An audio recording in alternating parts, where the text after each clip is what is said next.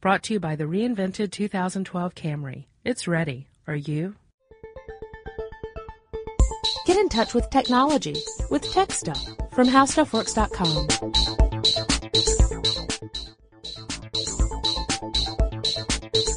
Hello again, everyone, and welcome to Tech Stuff. My name is Chris Pollette, and I'm an editor here at HowStuffWorks.com. Sitting across from me, as usual, is senior writer Jonathan Strickland. Since you've abandoned me, my whole life has crashed. Won't you pick the pieces up? 'Cause it feels just like I'm walking on broken glass.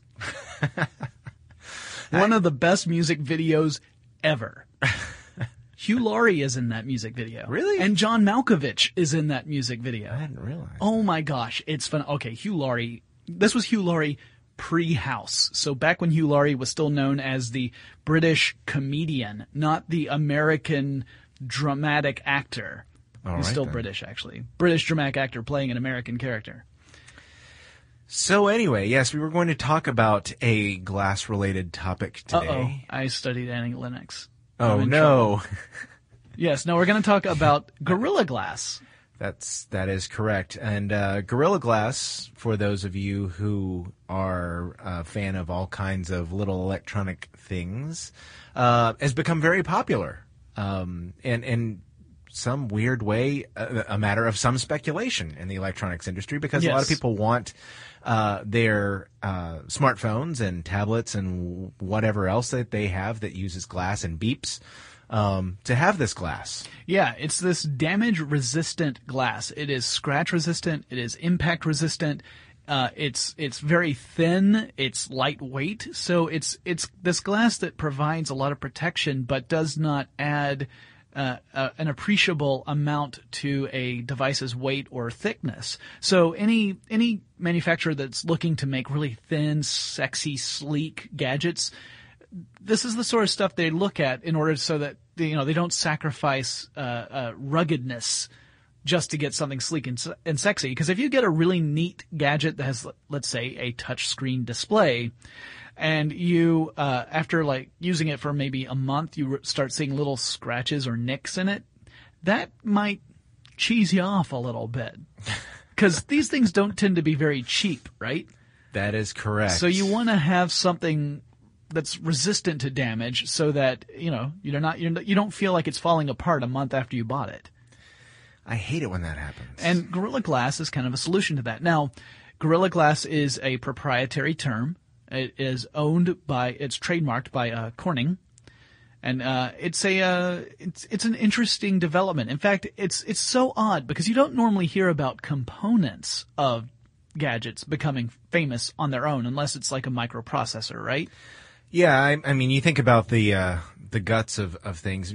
We talked about things like the Wii remote, and all the parts in it are off the shelf pieces, but I can't really actually name any of the accelerometers or, the other stuff that's inside. I mean, I know they're in there, but I don't know who makes each chip and what it is. And I'm sure there are some people that can. It's not like, especially the people who make them or are obsessed with it. But let's say that, you're picking out a smartphone. You don't necessarily know or care who made the microphone in that smartphone. Yeah, you might say, I have, my phone has a 1 gigahertz processor in it. Really? Who made it?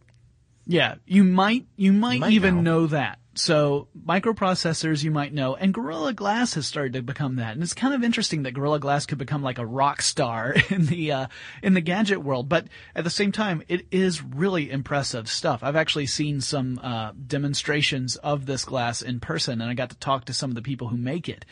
And it's pretty neat. I mean, you would see a demonstration where they would take a regular glass, and it was like a little sheet of glass, as if you would, about the size that you would see on, say, a smartphone.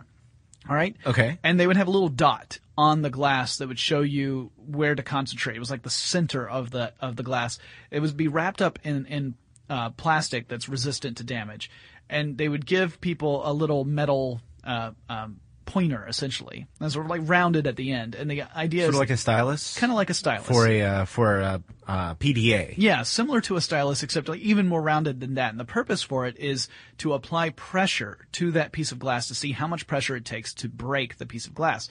And over and over and over again, I saw people step up and they come up to the first piece that's the untreated glass and, just without very much pressure at all, it shatters. All right, the second piece of glass was treated glass, and they would press against that, and they had to put a little more effort into it, but eventually it would have some cracks, or it would even, shatter. And then they come up to the Gorilla Glass, and over I saw people putting their entire weight behind this thing. Like, they're concentrating their weight on this tiny little point, right? The surface area is very small, so the pressure is intense, and yet the Gorilla Glass was standing up to that punishment. And they showed other elements as well, like a ball drop test where they would drop a weight onto the Gorilla Glass and show that it could withstand impacts. And they would do scratch tests as well, where they would take, say, keys and scratch it against the glass, and regular glass, you would see these marks. And on Gorilla Glass, it was really resisting it. So we wanted to talk a little bit about the company of Corning, and then we're going to talk about not exactly, because a lot of this information is proprietary, but generally how they go about creating glass that can withstand this sort of damage. Well, Corning is a company known for its innovation, and it is certainly not a new player in the world of glass. Now, Corning is we've done the history of some companies on here. We probably wouldn't do the history of Corning, but the Corning website actually goes into quite some detail. There's a really cool timeline, and you look at the stuff that's happened in the company's past. I'll just touch on a few of these that I thought were relevant. They were starting in 1879, and this will give you an idea of why the company might be interested in innovation and creating new products. Corning was one of the companies asked to come up with bulbs for Edison's light bulb in 1879, and by 1908, apparently was about half of the company's business was making the bulbs for light bulbs. And this is really when, in the early part of the 20th century, the company really got interested in coming up with new kinds of products. The railroad industry asked Corning to come up with glass that would resist, they could use for railroad lights, because the railroad industry was of such critical importance at that point in the United States history. They needed lights that would resist braking, and due to temperature, because they were deployed in all parts of the country and all over the world, really, I guess. And the lights needed to be, intense so that conductors could see the lights. So that meant that with a really intense light, you get a lot of heat. So the glass had to be resistant to heat just because of that. That's true. That's true. And also the vibration of trains. Sure. And also jackalopes. And in 1913, one of the researchers at Corning, Jesse Littleton, asked his wife who was named Bessie, Jesse and Bessie. He gave her a piece of glass to make a cake on. And the glass held up to the heat of the oven, making a cake on it. And 2 years later, they released Pyrex. The glass that you see in, I have a Pyrex mixing dish at home. I've got several Pyrex products at home. Yep, used them in class in school for they're known for their lab products. I didn't realize that Pyrex was actually a brand name owned by Corning. In the 1920s, Corning was working on cathode ray tubes for experimental TVs, and by 1948 they were making regular CRTs. J. Franklin Hyde came up with silicones, which are sort of a cross between glass and plastic. Again, this is kind of related, and they actually ended up using related research on things like spacecraft windows and telescope mirrors and optical fiber. That's wicked cool. S. Donald Stuckey came up with an idea for working on a project in 1952 with photosensitive glass when the oven overheated. But the glass came out, and it was milky white. And you may have some of this in your house. If you have Corningware, this is where this came from. He was trying an experiment with photosensitive glass, and it turned. He realized that it wouldn't break when you dropped it. And just on a personal note, boy howdy, it will hurt if you drop it on your foot. But it is extremely resilient. I have my mom's old Corningware that I got as hand-me-down stuff, and it's it's held up very well.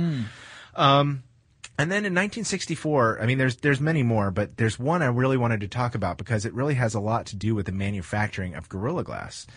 Stuart Docherty and Clint Shea came up with the fusion overflow process. And this is a situation where molten glass overflows reservoir that it's in, Yeah. and it pours down both sides of a tapered trough. So Yes. if you think of it sort of like a teardrop, where it's wide at the top and narrower at the bottom, the glass is flowing down both sides, and it rejoins and fuses underneath.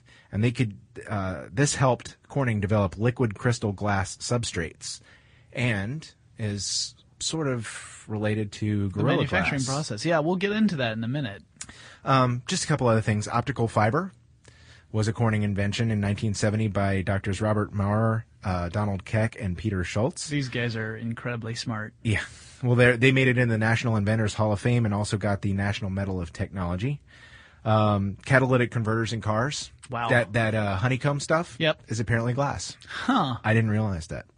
Or at least in some cases. Yeah. And then in 2010, you talked about stem cell research. Mm-hmm. They have Corning developed a kind of glass called Synthemax. Actually, I think it's not really glass. It's a synthetic and animal-free surface, because apparently stem cells require to grow animal stem cells, you have to have animal tissue. Mm-hmm. And Synthemax basically takes that out of the equation. You can grow stem cells on Synthemax, thereby preventing you from having to use harvest animal animal tissue. So that that's pretty neat stuff. And That's like science fiction stuff, is what that is. it kind of is, but just obviously you've probably heard of a lot of these things like Corningware and Pyrex. I didn't realize that they had such a hand in optical fiber, which is something we've done a podcast on, but not really surprising given the history of the company. But Gorilla Glass does use some of this technology, because we were talking about the fusion overflow process, and I guess we should really talk about how we make Gorilla Glass, or how they make Gorilla Glass, I should say. So we haven't been making a lot of it here. No. It turns out that we don't have the robotic arms necessary for this. Well, first of all, let's to kind of take a step back. We'll talk about how you make glass in general, because glass is a naturally occurring substance, right? Yeah, this isn't something chemically made in that is designed by people. This is something that you could find in nature. Yeah, anything where lava flows, you can find glass. Places where lightning has struck the ground, you can sometimes find glass, because it's sand that's been exposed to intense heat. And it melts, and then when it cools, it's glass. And that sounds simple, but really that's what you start off with. And that's the most basic form of glass. Right. So now commercial glass is, of course, a little more complicated. We don't just dump a bunch of sand in and melt it down and then you get glass. It tends to come from you have three main sources so you've got the sand, which is silicon dioxide. That's the chemical makeup of sand. Okay. And then you've got that's the type that Corning uses. The other two types are limestone or sodium carbonate, but Corning uses the silicon dioxide.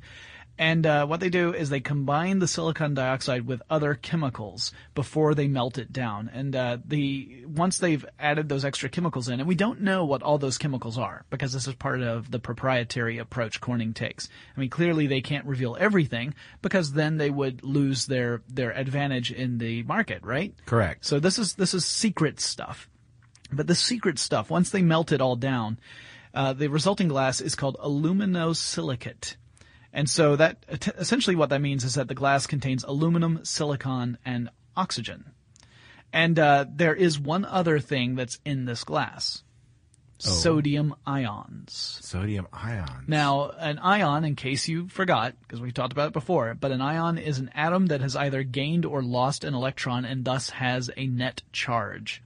Atoms normally do not, in their natural state, do not have a charge, because the number of electrons, which have a negative charge, is the same as the number of protons, which have a positive charge, and the two cancel each other out.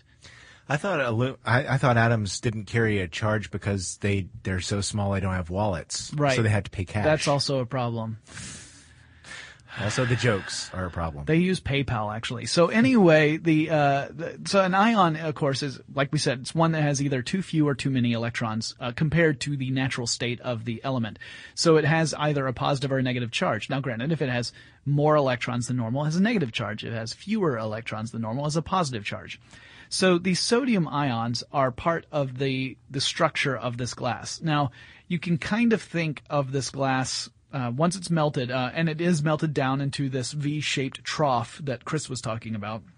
And actually, they fill up the trough, and then it starts to overflow the sides, and they use robotic arms. Robotic arms will pick up the edges of this very, very thin material and pull them up to form sheets of glass.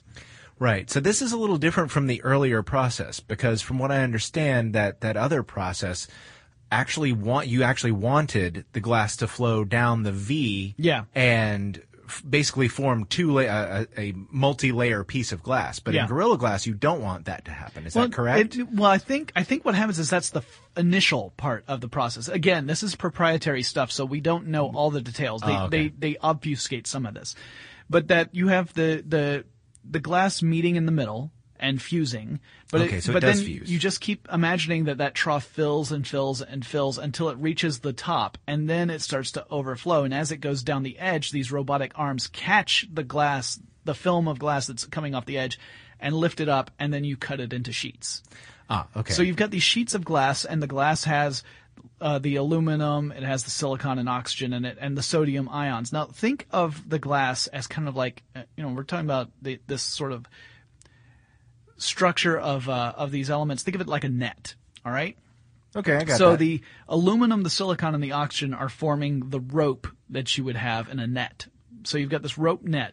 Now, in the holes of that net are these sodium ions.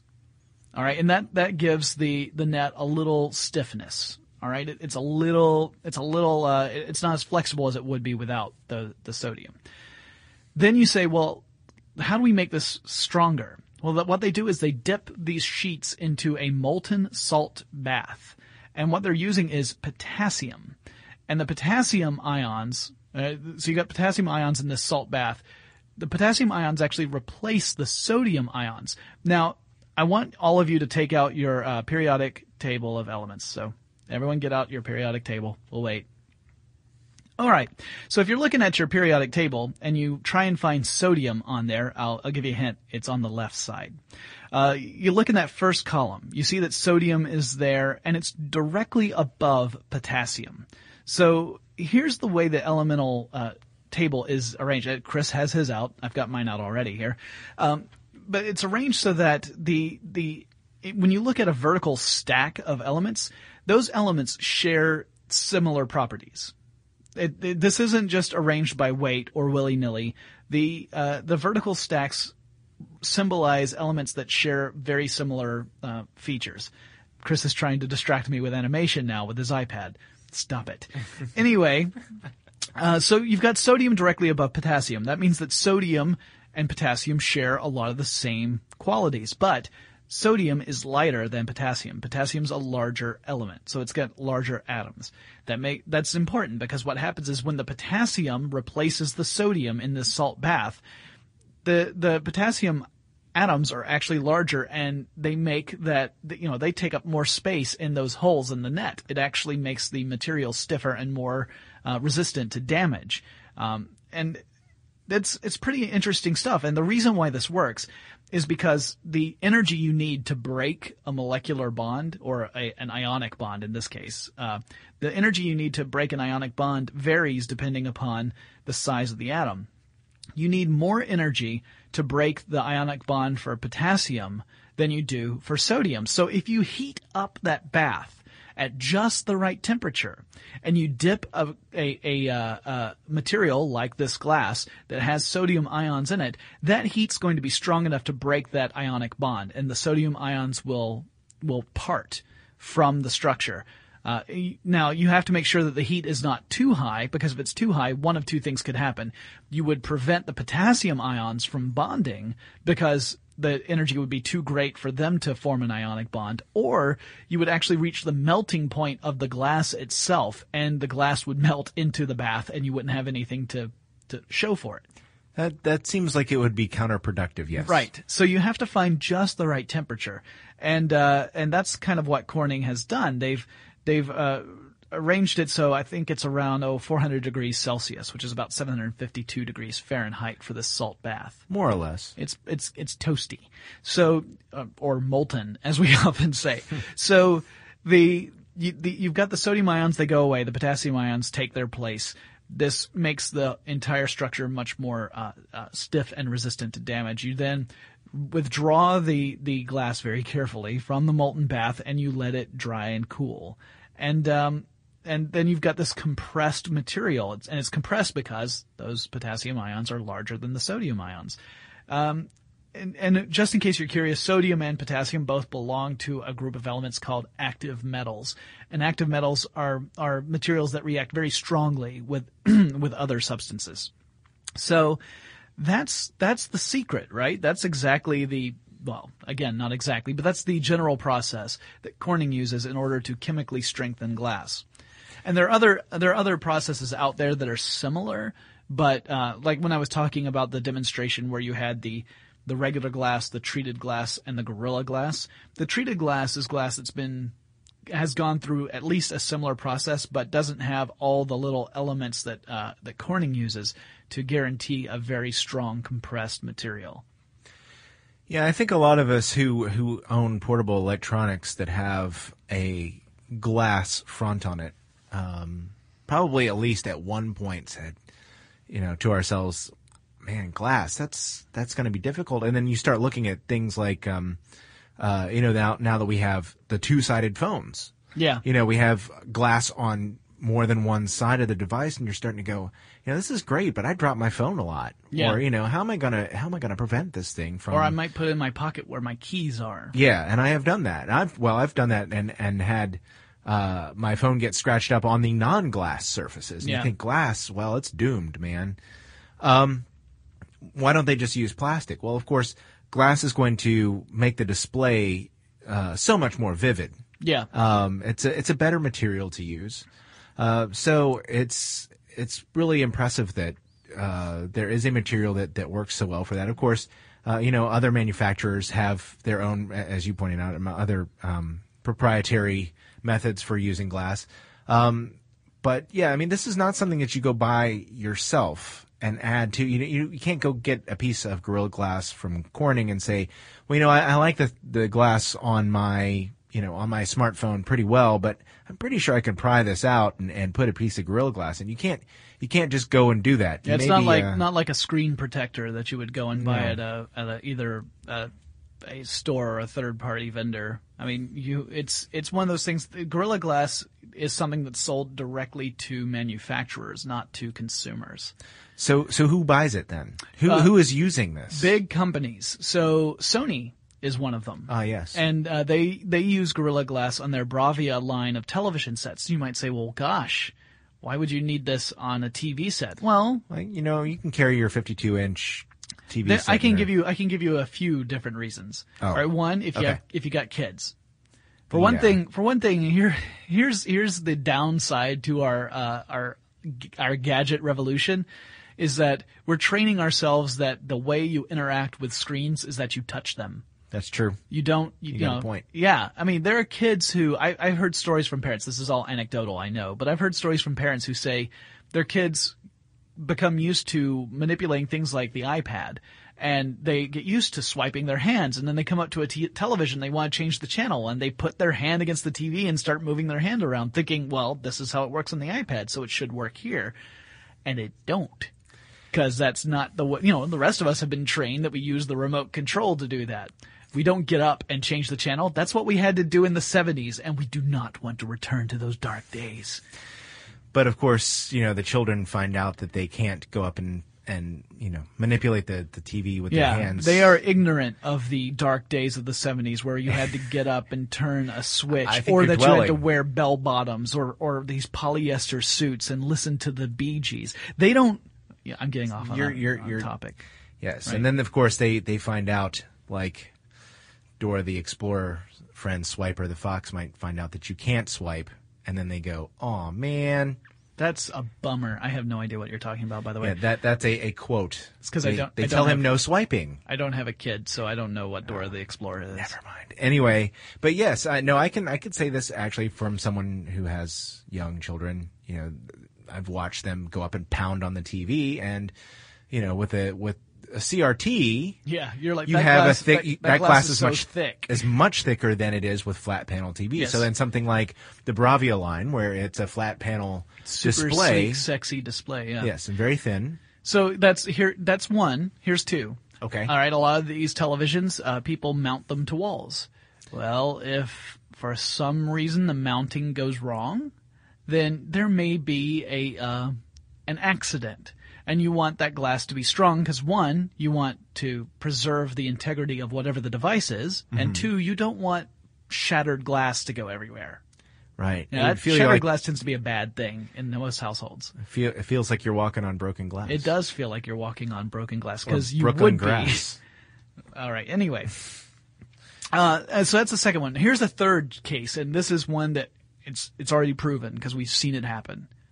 You're playing the Wii. You have not put that hand strap around your wrist, and then you swing your sword because Link needs to destroy that next monster, and it flies out of your hand and into the screen. And because we will get complaints if we don't mention this, you could also do that with the wand from the Sony Move, or you know, whatever prop you're using with your or let's say Kinect. you're standing too close to the Kinect and you're playing the boxing game, which I don't recommend doing that. Yeah, but you could use props with the Kinect. Yes, so that's true. You could also use you could potentially use a prop with the Kinect, and then the same thing could happen. Yeah. In other words, we're swinging a lot of stuff at our televisions these days, and as a result, there's the chance. Possibility. There's the chance that you could accidentally lose your grip and fling something at the TV. And so the Gorilla Glass is a good way to prevent that from ruining the television and your day. But there are other products other companies that use Gorilla Glass. Samsung has used it for the Galaxy Tab, and Dell used it for the Dell Streak. And there are lots of other ones, but the thing is that a lot of these agreements between companies are not public knowledge. And so Gorilla Corning cannot reveal all of its clients because, they have agreements that are secret. Right, non-disclosure agreements. Exactly, there are NDAs there. So, we honestly do not know which gadgets have Gorilla Glass and which ones don't. There are ways to find out, but we technically do not want to do that because we like our gadgets and don't want to try and see if we can ruin them. So, those would be the customers. It would be the big corporations, not Joe down the street who wants to put a new sheet of glass on his smartphone. And I'm sure we're going to see Gorilla Glass used in a lot more applications. We'll probably see other competitors try to develop similar products that have comparable strength to Gorilla Glass. And Corning isn't going to rest on its laurels. It's not like that company's going to say, "Oh, we found it. We're done." I mean, the history of the company shows they're all about innovation. Yeah.